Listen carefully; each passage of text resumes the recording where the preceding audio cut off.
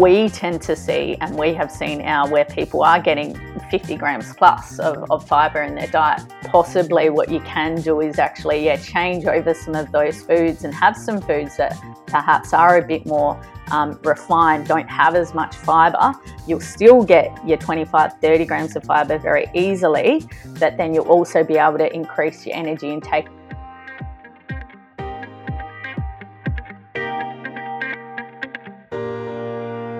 Hello and welcome to The Long Munch, the nutrition podcast for runners, cyclists and triathletes. I'm Alan McCubbin. And I'm Steph Gaskell. We're both accredited sports dietitians based in Melbourne and combined have over 30 years experience working with runners, cyclists and triathletes to help them stay healthy and optimise their performance from complete beginners through to professional and Olympic athletes. Each week, we take a deep dive into the most common nutrition questions that runners, cyclists and triathletes ask, the sort of things that people are debating on their run or ride, in the coffee shop afterwards, or going to Dr. Google to try and find answers for. So we'll take those questions, break it down and invite a guest expert, researcher in our A episode and an athlete or coach in our B episode to add their perspective as well. Today, it's episode 40A, Is Fibre My Friend or Enemy? Now, having said we invite a guest expert, today we're doing this one in-house, given Steph's expertise in this particular area. So we are going to discuss what is fibre, because that can be a little bit confusing for people, and some of the general recommendations in terms of fibre. But we'll also dive into what happens if you have too much or too little fibre as an athlete, both in terms of general health, but also specifically to what goes on during exercise. We'll look particularly at why athletes might inadvertently eat too much fibre. Is that a problem? And if so, what to do about it? And then also the timing of fibre around exercise and the importance of that in terms of preventing or managing gut issues as well. So another week, Steph, we had a week off last week. You had a bit of R&R, had the family visiting, and you got some exciting news. Yes, I do, Al. I proposed on the weekend to my partner, Tanya, and thankfully she said yes. So that was the response I was hoping for. Yeah, and we had a really lovely weekend away as well. We actually went to a chateau in Yarra Glen, a winery nice. down there. So yeah, that was really lovely. Yeah, awesome. Well, congratulations. Thank you. And feeling nice and relaxed to come back to the podcast? Feeling, pretty nice and relaxed. Not much longer, a few weeks or so away, and I'll be even more relaxed. But yeah, so far so good. Yes. And what about you? What did you get up to on the weekend? I know you're actually feeling somewhat relaxed now because you've had a big last 6 or 7 months.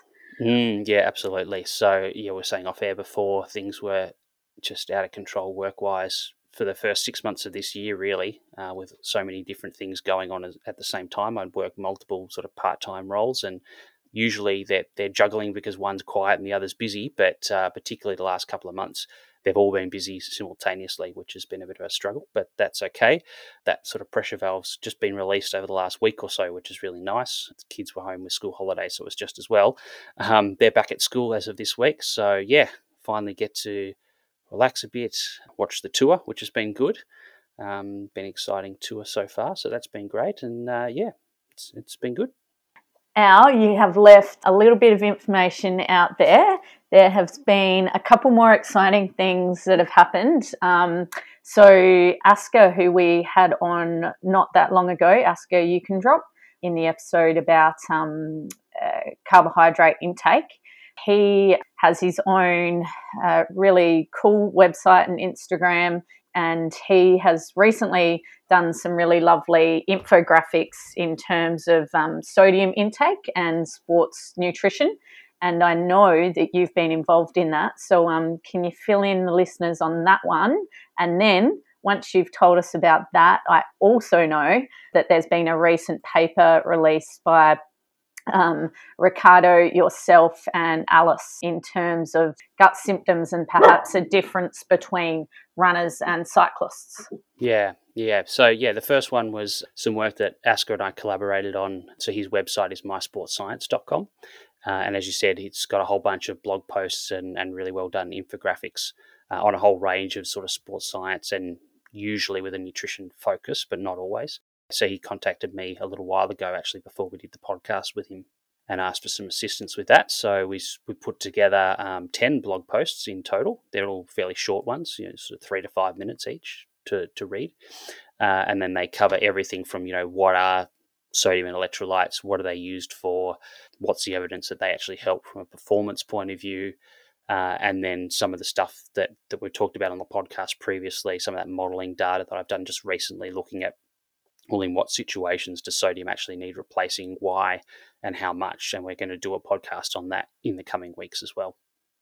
And then the second one there was around the new publication. So that was a publication that Ricardo and I and Alice worked on, as you said, looking at whether there were any differences during sort of the same type of exercise between runners and cyclists in terms of gut symptoms, in terms of injury to the gastrointestinal tract and that kind of thing, because obviously there's often a lot of talked about that runners tend to get more gut issues than cyclists, and did we see that during this study under sort of standardized conditions? And actually we saw very little difference between the two, and we talked a little bit about that actually with Asker on that episode a couple of weeks ago, episode 39A, that possibly the reason that runners get more gut issues is simply because it's more practically difficult to carry carbohydrate with you during exercise, and so a lot of runners probably don't practice with carbohydrate and consuming food and fluids as much during their training, and then tend to have more issues on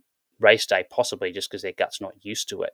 Whereas in cycling, obviously, it's a lot easier to carry those things with you. So it may actually be more that sort of lack of gut training, so to speak, than actually mechanical differences between running and cycling that result in those differences. And then if you look at something like triathlon, particularly long course triathlon, you tend to see a lot more gut issues on the run in an Ironman, for example, but that's because it's later on during the race. If it was the other way around and you ran first and then rode at the end, you may actually see that reversed. So it may not be something special about running. It may simply be just it's later on during the duration of the exercise. Yeah, it's interesting. Now you made me want to extend my thesis and add the cyclists into my recent study. So yeah, more work in that area. But yeah, good research to start. And also the other thing with the work you've done that's going to be coming out with Asker is that I think listeners will find useful as well is you talk about the different sort of electrolytes or minerals that are lost in sweat, and perhaps are they as important as sodium? Because I know that often people get confused and they think they need to replace, I don't know, calcium or magnesium or something in terms of sweat. So I'm sure they'll learn if they do need to be as worried in those posts and blogs. Yeah, and we're hoping to do an episode specifically around magnesium coming up soon as well. We're just trying to tie down someone in terms of a guest to talk about that who's done some research in that area. Yeah, cool. So we've got some social media shout outs and or questions. What's been happening on Instagram? Yeah, so on Instagram we were contacted by Ben, who actually contacted us a while ago with a question that he wanted answered on the podcast, which was around sort of the environmental impact of sports nutrition and sustainable diets. And we haven't forgotten that request, Ben. We're, again, chasing up a potential guest for that episode. There's one person in particular that we think would be perfect for that, but tracking them down has been a bit difficult. So we'll keep trying and we'll get that done as soon as we can. But Ben replied just last week, "Hey team, half marathon was on the weekend and it was probably the best experience I had for an energy level and nutrition perspective. Thank you for this podcast and making the information digestible for everyone out there. I put down listening to your pod for my positive experience on race day," which is fantastic. So thanks so much, Ben. Great to hear from you and great to get the feedback. Yeah, awesome. And then on Twitter, we had Paul, who's a sports nutritionist in the UK. And he said that he just actually finished listening to episode 10A. And that one was, "Do I need a sweat test?" And he found that podcast brilliant. He had some questions around drinks and sodium for fluid absorption. But I think that may have been answered in that podcast. And he said, "Keep up the great podcasts coming, and they're really valuable for him because he works a lot in the ultra endurance space." Yeah, exactly. So no, I've replied to Paul on Twitter with the answer to those questions. Awesome. Now, Steph, as usual, you've been out and about this week. Obviously, you've had the parents visiting, so maybe you haven't been out and about amongst the running, cycling, triathlon community quite so much. But have you been into contact with some people that are giving you some feedback? Well, I have been in contact with, I've been doing some teaching, casual teaching at universities, and I have been giving our podcast a plug, but more so just because it people have found it useful, and I know it's already used in Uni SA, and it just helps give some students a nice practical information as well, and positive feedback from them saying it was useful in terms of the particular topic they may have been looking at. So yeah, that's otherwise I haven't. I've been kind of a bit preoccupied lately, but I'll get back out there, Al. Yes, yep, absolutely. Get back out there and training for that I know. second trial that you. I know. I'm so conscious of that, and I've got to get my butt into gear as well, because I have not been out the door for a little while. So I've got to get myself fit again, and that will be happening this week. Cool. All right. And just a reminder, if you've got a particular question that you'd like answered on the podcast, or you'd just like to give us any feedback, positive, negative, or otherwise, you can contact us on social media at The Long Munch on Facebook, Twitter, or Instagram. We'd love to hear from you. Today's episode, Al, is fibre my friend or enemy? And this one was requested from a regular listener of ours, Lionel Worth. Yep. Yeah, absolutely. So we had a look at this and sort of thought, well, how are we going to look at this? And I think Lionel had mentioned in the original request that we've talked about a fibre in a few different episodes. We've obviously had episode, I think it was 7A off the top of my head. Why do I get gut issues during exercise? We also had an episode specifically about FODMAPs, where you were the guest on both of those, Steph, and then we had some good follow-up athletes as well. And just talking about fibre in the context of things like carbohydrate loading as well, and talking about minimising fibre there. So Lionel was sort of saying, well, you talked about fibre in a few different contexts, but can you bring it together and explain that for us? So I thought it was really good opportunity to do that and ask, is fibre my friend, which we tend to think of fibre as something healthy, but is fibre my enemy in the context of exercise and gut issues and things as well? So we'll look at it sort of from both of those perspectives. Yep. Awesome. All right. So obviously we had those last two sort of gut-related episodes, which were both in-house episodes, given your expertise, Steph, and your PhD as well. So we're doing the same here with this one. And I know fibre is something you love talking about, so this won't be a stretch. So I guess we start off by, everyone sort of knows vaguely what fibre is and that concept. But what is the actual technical definition of fibre if we had to talk about it from a nutrition point of view? What is fibre? It's a good question, and it's one that actually has changed over the years. So there's no real clear single definition, although we seem to come to some type of agreement lately. But to try and keep it somewhat simple, it's basically referred to in a way as roughage, and it's a segment of plants that cannot be broken down. And most of components of fibre are actually a form of dietary carbohydrate. There's an exception with what we call lignin that isn't, and that's also considered dietary fibre.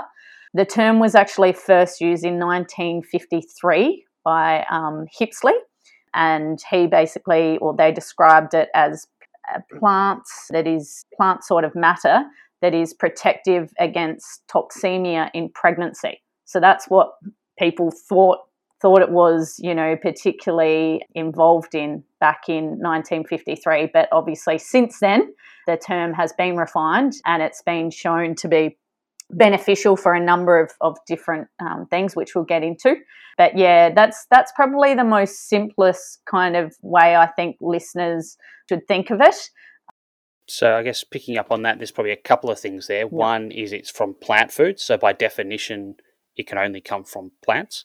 And I guess the second part of that is, you talked about sort of the roughage or, forms of carbohydrate. So essentially, and we've talked about this in the past, carbohydrate is basically starch or sugar, and starches are basically just chains of glucose, fructose, or galactose, which is in lactose, molecules joined together into long chains. And so when we're talking about fiber, we're basically talking about certain chains of carbohydrate, but because of their chemical structure, our bodies, or for humans, we lack the enzymes required to actually break that down back into sugar in the gut.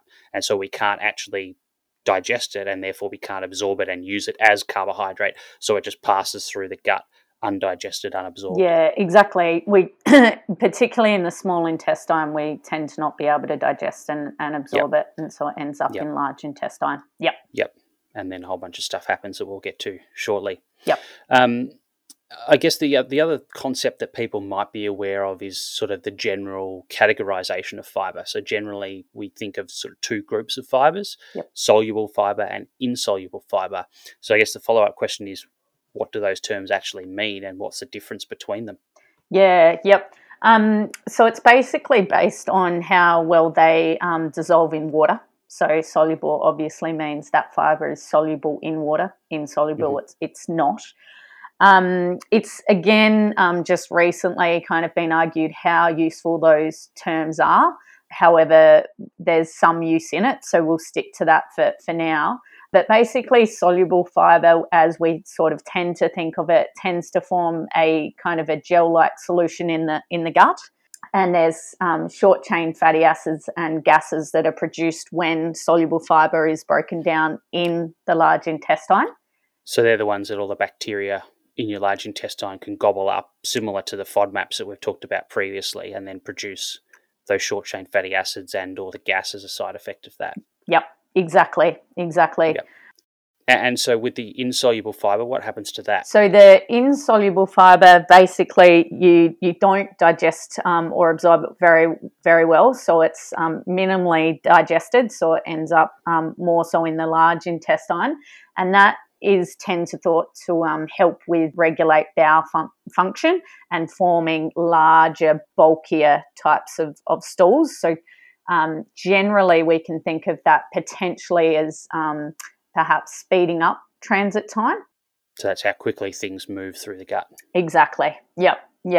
But it can get more complicated than that, and within those groups they can vary. But for now, we'll think of it in those ways. There's also another category that we pop into dietary fiber into that group, and that's what we call resistant starch. And that one, I know our listeners some listeners will have heard of just because of the health benefits.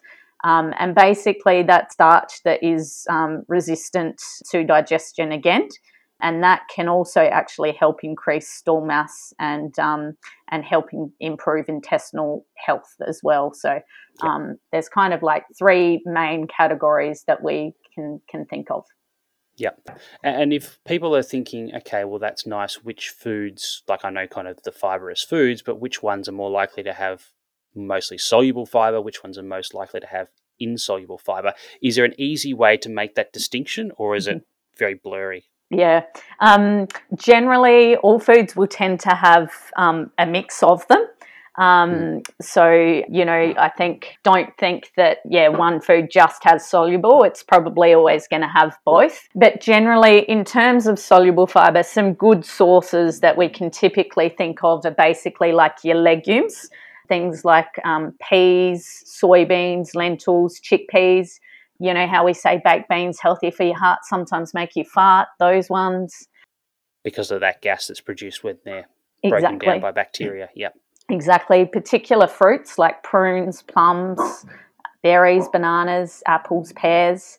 And then you've got your veggies like your broccoli, sweet potato, others. And then you've got things that we would have heard of called psyllium husk, chia or kia as people say. We've got rice bran. So there are some sort of more common ones.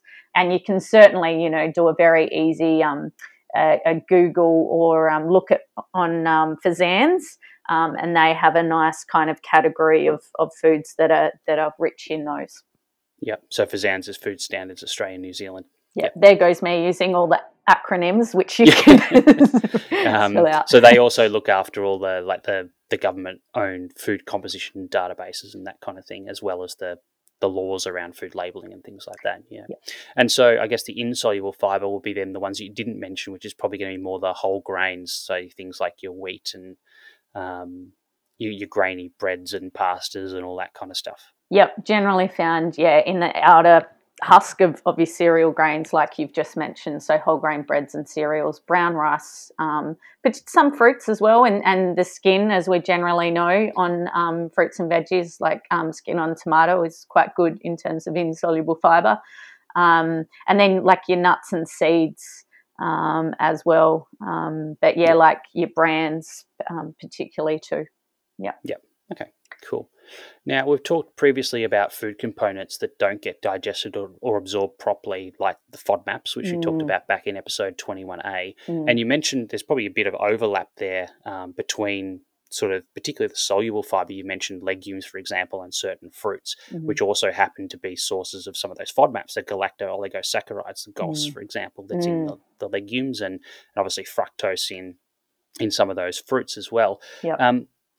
In this case, are we considering FODMAPs as fibre, or is that different again, even though they're both sort of eaten up by the bacteria in our large intestine? FODMAPs are categorised in fibre because when you look again at the definition of fibre, which the most up-to-date is by the World Health Organisation that recently have come together in 2009, I think, with a definition. But it's also based on the chain length of carbohydrates. Generally, who would classify fibre as any chain length more than 10 is in that category of fibre. However, in Europe, of course, they want to complicate it, and they consider anything that's 3 chain length and greater can be considered as fibre. But so with FODMAPs, we talk about there's oligosaccharides, there's things like inulin that we talk about. They are classified as fibre because of that chain length, and so FODMAPs definitely are in that. So onion, all of those types of foods are considered a type of fibre. Yeah. Okay. So similar, I guess, when we're talking to Andrea Brackus about, whether it's an antioxidant, whether it's a polyphenol, whether it's a flavonoid, sometimes it can be multiple things because they're just different definitions based on the chemistry, the food chemistry. Yeah. But, same food, essentially. Exactly. Or same component within the food, yeah. Yeah. Okay. And so I guess we're talking about fibre today. Why is fibre something that runners, cyclists and triathletes might need to pay specific attention to beyond just its general contribution to a healthy diet? Yep. A number of reasons, like we've said, for sure, in terms of the benefit to health that it can provide in terms of potentially helping reduce risk of chronic health conditions, helping with cardiovascular health and particular cancers, etc. Also, in terms of dietary fibre, we know can help increase our feelings of fullness. So, I can never say that word very well, Al. Satiety. Thank you, that one. There are athletes where they may actually want to be feeling more full, particularly if they're not allowed a very high energy intake, where they may be needing to manage the body weight. Then obviously having a diet that is high in fibre can help them feel more satisfied. And we know that foods that are high in fibre can have a lower energy density.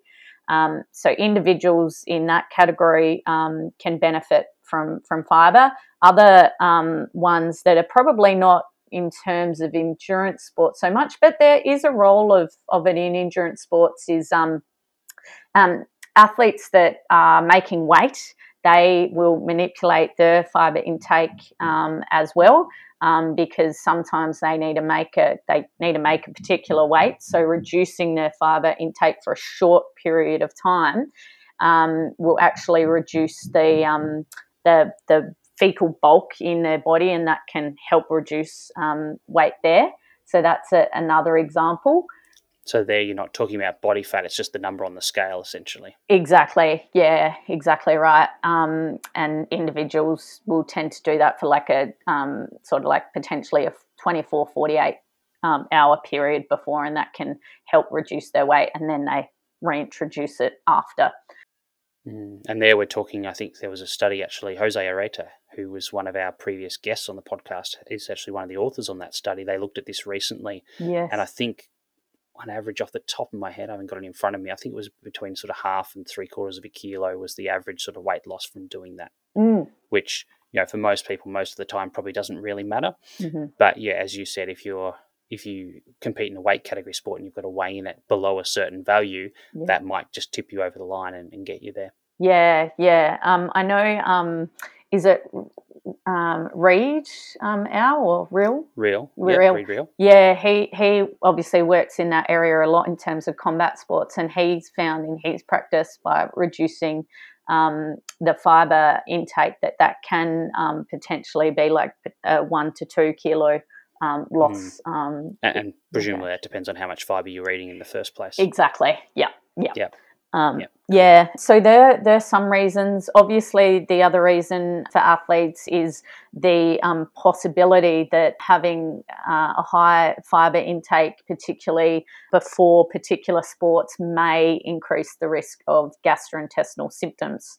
So that's the probably the main one that people know about in terms of fibre, and tend to get that really general advice in terms of, okay, well, consider reducing your fibre intake leading up to your event, because it may help reduce the risk of gastrointestinal symptoms. Yeah. Yep, cool. Yep. All right, we'll come back to that shortly. Yep. But I guess if we start with the positives first and talking about, fibre as my friend, Yep. We've sort of talked a little bit about those health benefits already in terms of, reduced risk of cardiovascular disease, that feeling of fullness. So if someone is, thinking more the general population, if body fat loss is a goal from a general health perspective, that can be beneficial. It can be beneficial for people with type 2 diabetes to slow down the absorption of glucose from food into the blood and lower that sort of curve of blood sugar as you eat a meal. Mm-hmm. And as you said, reduced risk of things like bowel cancer as well. So I guess they're some of the positives, but how much fibre do we actually need to eat to sort of achieve those kind of benefits? Yep. Another good question. I guess the other thing is we know that getting in an adequate amount of fibre is essential for the proper functioning of our gut, basically. In terms of actually knowing exactly how much we need, that's very hard to determine. However, the NHMRC, go on now, say what that stands for. National Health and Medical Research Council. Beautiful. For Australia and New Zealand have set out what we call adequate intake recommendations for fibre. That's based off of our age, off of our gender as well.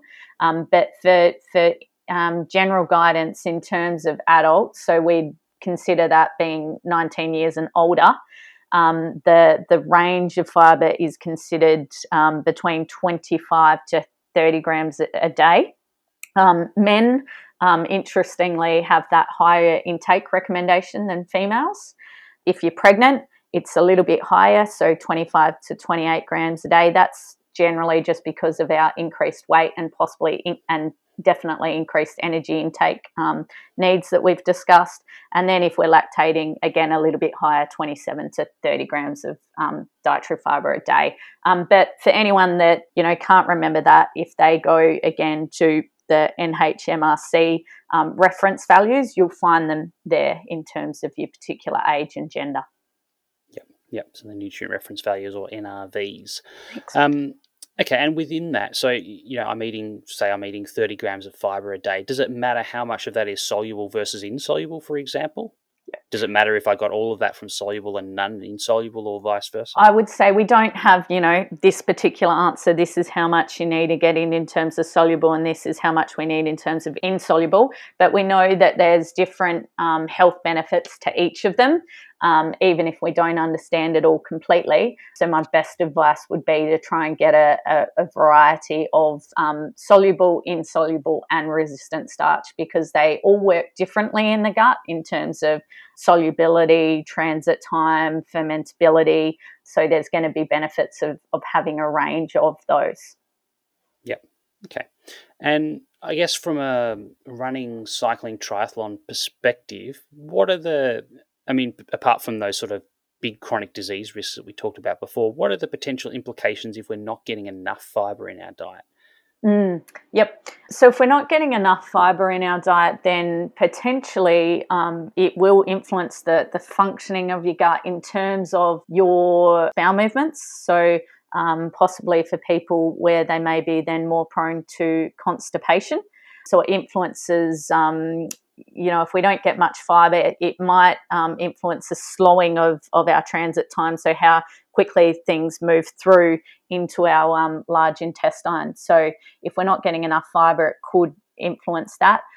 We've just spoken about, fibre in terms of, it's fermented in the gut and it can produce particular byproducts like short-chain fatty acids and gases and other things that can be beneficial to the health and to the diversity of our gut bacteria. If we're not getting enough, then possibly our type of gut bacteria may not be as diverse, and then also we may be at increased risk for particular chronic health conditions as well. So they would be probably some of those main ones, as well as if we're not getting much fibre, it might mean that we might be hungrier.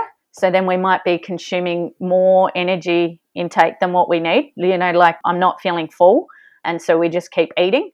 Also, foods that have a good fibre content, there's lots of, like we spoke with Andrew in terms of phytonutrients, phytochemicals, and actually in terms of we say fibre can help potentially reduce the risk of chronic health conditions. We don't actually know how much is that due to the fibre component or to the actual phytonutrients, etc. Because a lot of studies, when they research about fibre, it's actually not just isolated to fibre. So there's some things that athletes need to be careful of. So, you don't want to reduce your fibre intake for a long period of time. Because as you said, I guess that comes, the fibre itself comes from foods that have a whole bunch of other nutrients and those non-nutritive components as well. Exactly. Yep. So they tend to be what we would call the nutrient-dense foods. Yep. Okay. All right, so let's flip that around now and look at fibre as my potential enemy. Mm-hmm. So I guess you talked a little bit about that already in terms of like if you don't get enough fibre, but I guess the flip side to that is potentially having too much fibre, and this is something that we've mentioned a couple of times throughout the podcast across a bunch of different episodes. So is this a problem, and if so, why? If not enough fibre is a problem, too much fibre is also an issue. Possibly again for some of those reasons we've spoken about.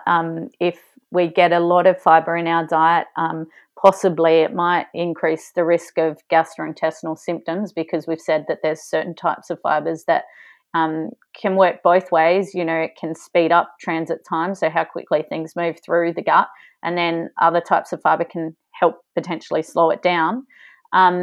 So, we might be at increased risk of getting gut symptoms during exercise if we have a lot of it, particularly in the pre-event meal. The other is we do tend to see that athletes, particularly endurance athletes, can have quite a high dietary fibre intake simply due to the quantity of food that they're consuming, perhaps also because of the types. We are health conscious, so often we do look for the healthier foods in terms of choosing the whole grains, keeping skin on fruit and veggies. And perhaps it may interfere with your ability to then absorb vitamins and minerals, because fibre and foods have things like phytates, etc., that can interfere with the absorption of particular nutrients. Iron is one example. So there has been suggestion that if we have a high fibre intake, it could impair the absorption, so the bioavailability of nutrients. Some people argue against that. They've sort of suggested if you get 50 grams of fibre a day, it's actually still okay, but it does appear to potentially influence it. And I guess the other thing as well, looking at the other end, is for athletes that actually may need a high energy intake. They've got massive training loads. If they're consuming all these high fibre foods, they get full really quickly, and then it becomes quite difficult to get in that energy intake. So there can be detriments potentially for having a higher fibre intake as well. Yep, cool. And I guess what we're saying here is not necessarily that the athletes with those high training loads should necessarily deliberately eat less than the recommended amount of fibre, just that because they're eating so much food to get enough calories, they can inadvertently eat too much fibre, and it's the excessive fibre that's the issue, not getting the recommended amount. Exactly. Like we've just spoken, 25 to 30 grams of fibre is kind of that recommendation. We tend to see, and we have seen where people are getting 50 grams plus of fibre in their diet. So we're definitely not saying put it to 0 or 10, but possibly what you can do is actually, change over some of those foods and have some foods that perhaps are a bit more refined, don't have as much fibre. You'll still get your 25, 30 grams of fibre very easily, but then you'll also be able to increase your energy intake and perhaps carb intake without having such a significant fibre intake. Yeah, and we did a series of podcasts sort of towards the end of last year looking specifically at these issues of low energy availability and the consequences of underfueling. And I guess when you've got an excessive fibre intake, as you said, it's hard to meet your energy needs. And so the risk of sort of going into that low energy availability and all the health and performance consequences of that will increase. Yeah, and you can see when you look at the diets of people that are experiencing that, you can see that the intake of fibre has been quite high. Yep. And so you mentioned obviously people that just eat a lot of food is one sort of risk or at-risk group of having excessive fibre. I guess the other one that springs to mind would probably be those who, because fibre does come exclusively from plants, is people that are eating a vegetarian or particularly vegan diet where a lot of they're relying on things like legumes as one of their main protein sources. And because there's been a lot of messaging about getting adequate protein, over the last 10 years or so, there's been a big focus on that, and possibly people are eating these huge volumes of legumes to get enough protein from each meal that they're then getting huge amounts of fibre along with that. Exactly, huge amounts of fibre and FODMAPs too. Yeah. And I guess this comes back to something we talked about a while ago, which I think is an interesting concept, is that confusion between, I guess, general health messages around nutrition for the general population versus sports nutrition specific messages for, particularly runners, cyclists and triathletes that do large volumes of training. Because, you look at the general public health messages, it's eat more fibre, eat more unprocessed foods, eat more whole grain foods and legumes and things like this because they're healthy, quote unquote. And I guess that's because a lot of this messaging is designed towards people who are sedentary, don't do a lot of exercise, therefore have very low energy needs, therefore they're going to eat less food and they need filling up more so they're not hungry to avoid overeating. So I guess in that population, it's perfectly sensible advice. But when you've got a runner or a triathlete or a cyclist who's doing, 20 plus hours a week of training, then you run into the potential issue where if they take that message and apply it to them, and you see this a lot, and you've probably seen it too, Steph. This, it's almost this anxiety that I have to eat whole grain foods and eat lots of legumes and have brown rice and the grainiest bread I can possibly buy because it's healthy and that's what I'm supposed to eat because I'm an athlete and I want to be healthy. But the problem is that's fine if you eat 2 slices of bread a day. But if you eat 5 or 6 or 7 slices of bread a day, or just, big serving of rice with dinner instead of this like small portion that's suitable for an office worker who doesn't do much exercise, all of a sudden you're not getting 20 or 30 grams a day, which is the intention of that health message. You're now getting that 50, 60 grams a day of fibre. Yep, exactly. Yep. So it's, as always, trying to hone in that nutrition advice is based on individual needs, it's trying to help individuals understand that there's different advice based on what your level of activity is. Absolutely. And I guess, taking that message that, healthy is different for different people. Exactly right. And you look at the National Nutrition Survey that looks at, how well are Australians doing in terms of meeting their needs? We are still under meeting, the fibre for males and females in terms of the recommended adequate intake. But, if we did that on athletes, and again, then particular groups of athletes, you'll see a change in how well they're doing as well. So, it's very much different for different people. Yep. And so in that case, if you've got someone who's doing large volumes of training and is having too much fibre, obviously we're trying to potentially reduce that. And we're not saying to inadequate levels, so you now have those risks of all these issues. We're just reducing it down to the recommended amount from an amount that's, double or even triple that amount.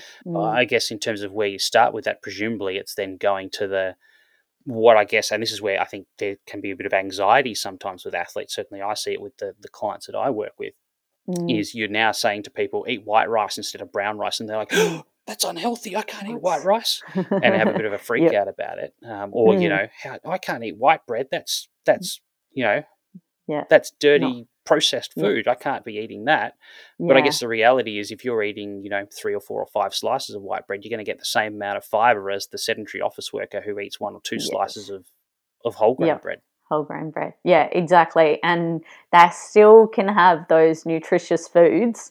We're just looking at potentially reducing the volume of those to be able to fit in the other, because potentially for them the aim is we need to get in more carbohydrates so your muscles can store more carbohydrate for your exercise performance. Possibly it's energy intake if we need to increase, people trying to increase muscle bulk, etc. So I guess the message we try and say as well in nutrition is we try and go away from good and bad, and we talk more about moderation. And so I'd never think of any particular food or drink as being bad as such, but perhaps there's appropriate times and quantities to have them. Yeah. So I guess trying to find that balance for fibre for an athlete, I guess first of all, do you ever see even endurance athletes with large training volumes that are actually not eating enough fibre? Does that actually happen? That's a good question. No, generally the ones I work with are ultra endurance, so the fibre intake we're always very good at, simply, because of that volume, but also because of the mindset. Like they generally do want to consume, good, healthy foods. So not that I can recall, our majority actually very easily get the fibre intake, and it's more so about if they're experiencing particular gastrointestinal upsets or struggling to get in the energy intake that we'll look at manipulating it. Yep. Or as you said just before, it could be that, they're getting so much fibre from things that they're actually not eating enough, say, protein-containing foods to optimise recovery, or, we've got to think about all the nutrients, not just one. Exactly. Yeah. And, also, as we've mentioned, there's different types of fibre. So there might be, for a particular athlete, they may have a particular symptom, and maybe manipulating a particular type of fibre in their diet just by reducing that may actually help with their symptoms as well. Yep. Okay. All right. So I guess now finishing up, looking specifically at fibre around sort of training and competition. We talked about that at the start as one thing that has been traditionally a common recommendation, particularly for runners, but cyclists and triathletes as well, is to look at changing the amount of fibre, generally reducing it in the lead up to key training sessions, or people will, restrict fibre for, potentially several hours before a run because they're worried it's going to make them want to go to the toilet or have gut issues and things like that. So that's a pretty long, common recommendation for avoiding gut issues. Do you think that advice is still relevant now we have a better understanding of the causes of what we call exercise-induced gastrointestinal syndrome, which is what we talked about in episode 7A of the podcast? So do you think that recommendation is still relevant, or do you think it needs to be tweaked, or do you think it's completely missed the point now we have this better understanding of what's actually going on?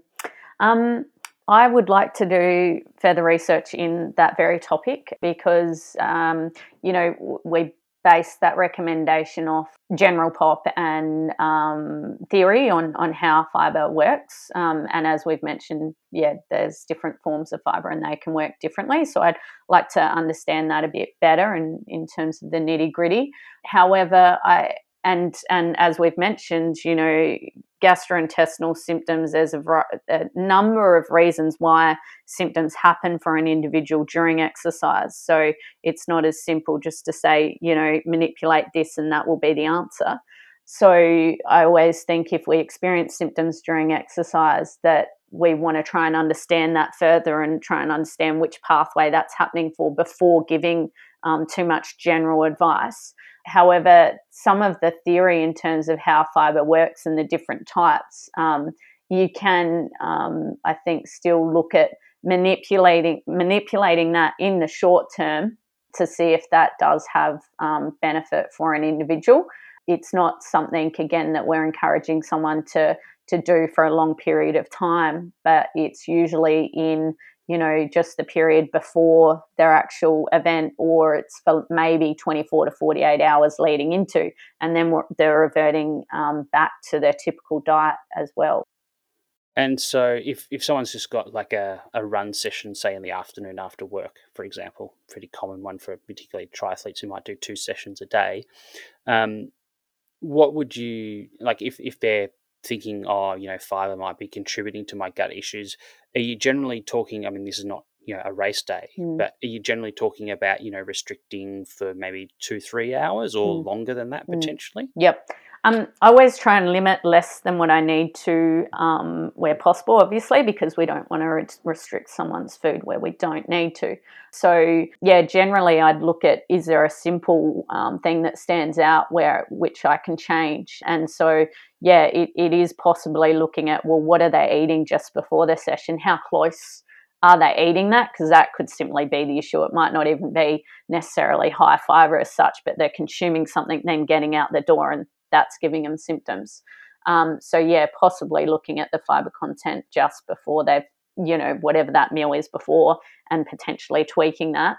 And then if we don't get a response, you then particularly look at that day. So, but again, my first preference usually is to try and have more of a thorough assessment of the reasons, that they're potentially getting those gut symptoms, and not just blaming it on fibre as such. Yeah. Okay. And is there, on the flip side, times where sort of getting that higher amount, 40, 50, 60 grams of fibre a day might be fine or even perhaps beneficial for an athlete? I would say by trying to increase it to that level, if you want to feel quite full, possibly, then, it might be useful in the short term. So like a maybe a rest day where you deliberately don't want to eat as much because you don't need to fuel. Yeah. But you're worried that you're going to be too hungry because you're used to eating a bigger quantity, but suddenly you've got a couple of rest days for whatever reason, you're traveling or you've been sick or you've got a little bit of a niggle and you're taking a rest for a few days. That might be a time where that would be more appropriate. It may be. There's no actual upper level of intake recommended at the moment in terms of fibre intake. But again, because it may, down the track interfere with bioavailability of nutrients, you may not want to do that for too long term. The other thing as well is you need to consider the sources of where you're getting the fibre. There's been some suggestion that when you've got such high intakes of fibre, you might actually accidentally, incidental intake of increasing your intake of pesticides and other agricultural chemicals like heavy metals, nitrates and other things, just because of you're just getting in such a significant amount. And that's going to depend on your source of intake. And then it's just about potentially changing the type of bacteria and your actual tolerance to be able to take on board that amount of fibre. But it's no real clear advice on that. And then there's also individuals that might have particular gastrointestinal conditions, and maybe having a higher fibre intake or of particular types of fibre that may be beneficial for the particular condition. And that's something where we are trying to do more research into that area as well. Yeah. Okay, cool. All right, well, let's sort of summarize all of this and sort of have the key take-home messages. So I guess coming back to our question, is fibre my friend or my enemy? Well, I guess it's, generally speaking, it's our friend, but if we have too much, it can become the enemy. And it's about sort of getting adequate but not excessive fibre in our diet. The variety of foods that contain fibre is useful, both having a mixture of soluble and insoluble fibres is going to be important. The amount we're aiming for is about 25 grams a day for females and about 30 grams a day for males. But if you go a little bit over that, it's probably not a big consequence. It's only if you go, significantly over that can be an issue. I guess we talked about the fact that, if you're eating a lot of sort of really unprocessed foods, whole grain foods, legumes and things like that, but you're eating enough calories to sustain a large training volume, which a lot of runners, cyclists and triathletes are, there is a significant risk of over-consuming fibre. And so, in fact, when you're eating big quantities of pasta and rice and bread and these kinds of foods, you might actually need to consciously go for the lower fibre versions of those at times, or quite often in terms of, white rice, lower fibre bread. It may not necessarily be white bread, but, not the super, Cape seed loaves and things like that.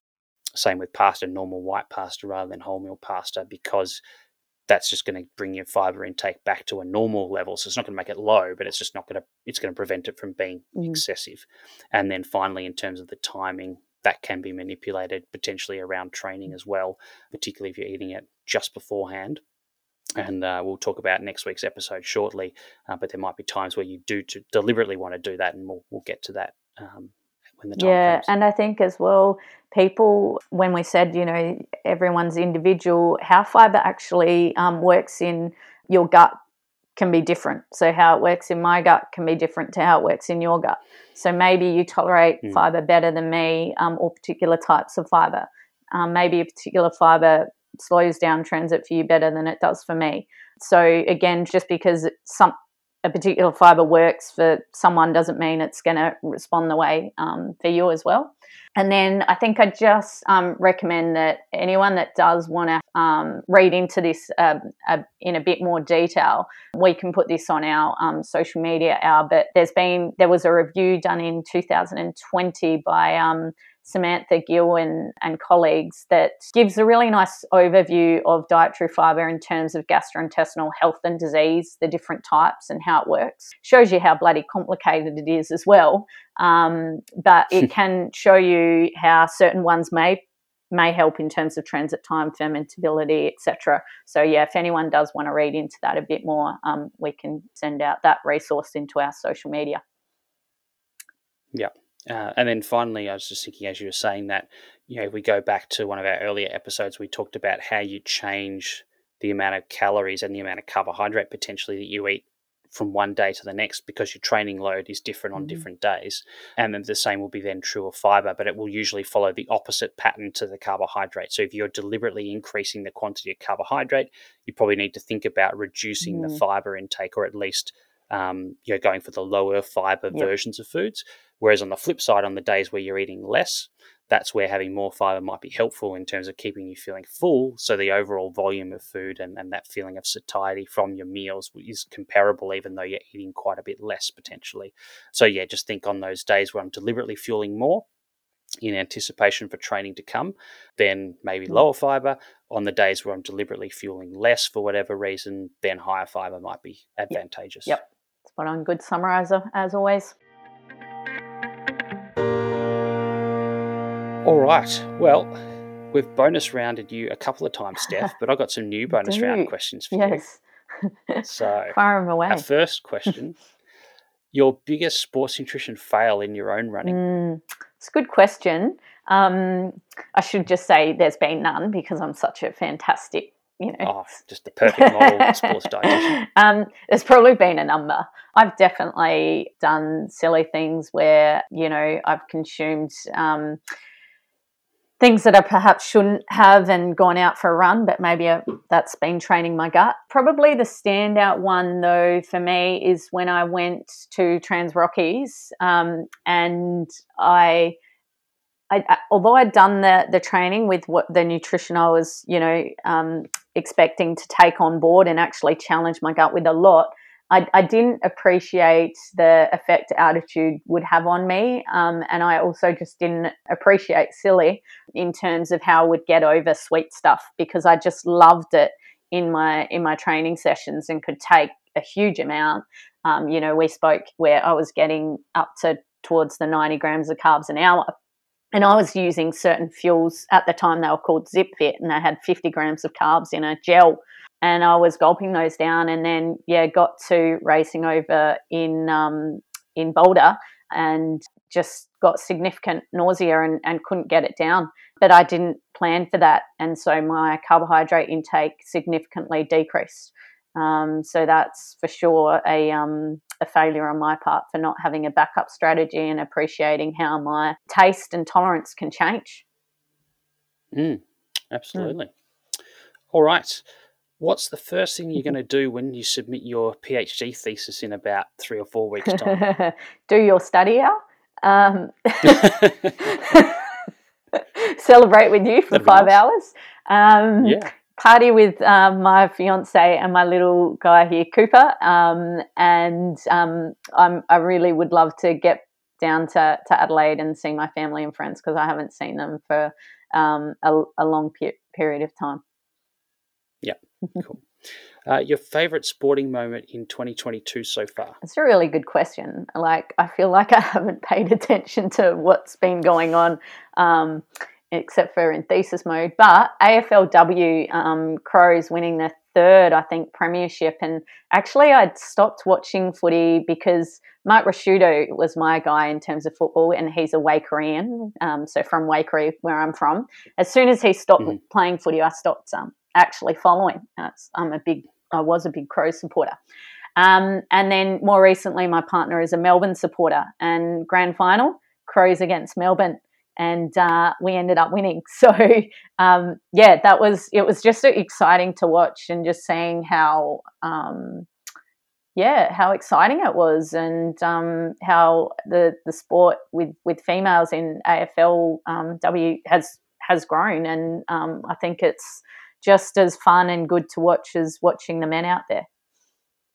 Yeah, yep, definitely. Cool. And the final question, because I'm sure people are dying to know, you're a big Biscoff fan, yes. Thanks to Emma Yes. Jeffcoat. But what's your favourite way to eat Biscoff? Do you like it plain? Do you have it on bread? Yep. I know you're big on the Biscoff Kit Kats. There's a few different options out there these days.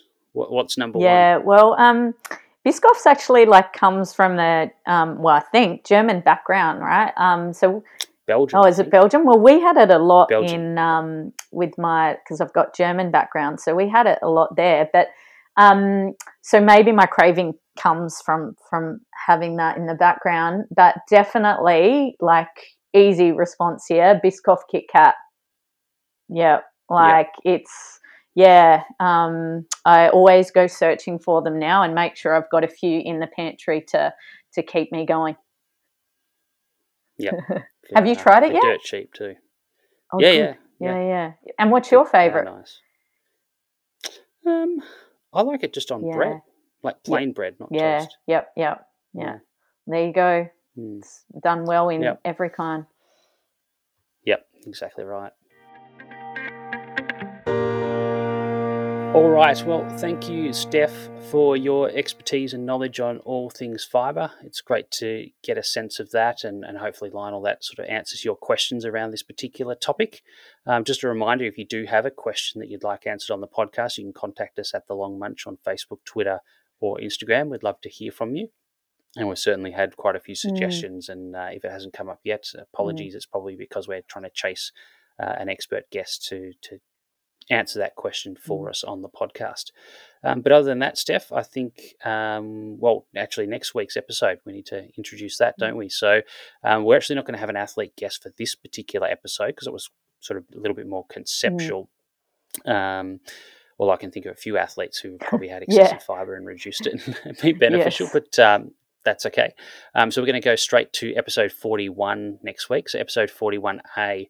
And our question is kind of a bit of a follow-up to our topic in episode 39 around carbohydrate, and a little bit related to today as well. And our question is, what is gut training and how do I do it? So again, throughout these podcasts, we've talked a lot about gut training in terms of fluid, in terms of carbohydrate, in terms of just the volume of food as well, and tolerating that better, come race day. So how do we actually manage to do that gut training? What does it actually mean? And how can we benefit from it? Yeah, I think this one should be a popular one for everyone to listen to, and we would love the people we work with to listen to as well, because it would encourage them to try this. But yeah, hopefully we can give people some nice practical tips to be able to go out and do this in your training and see and we would love feedback on whether you've found it beneficial. Yep, absolutely. All right, well, I think that's it from us today. Hopefully everyone has enjoyed the episode, and we'll be back next week to talk all things gut training. Awesome. Cool. We will see you then.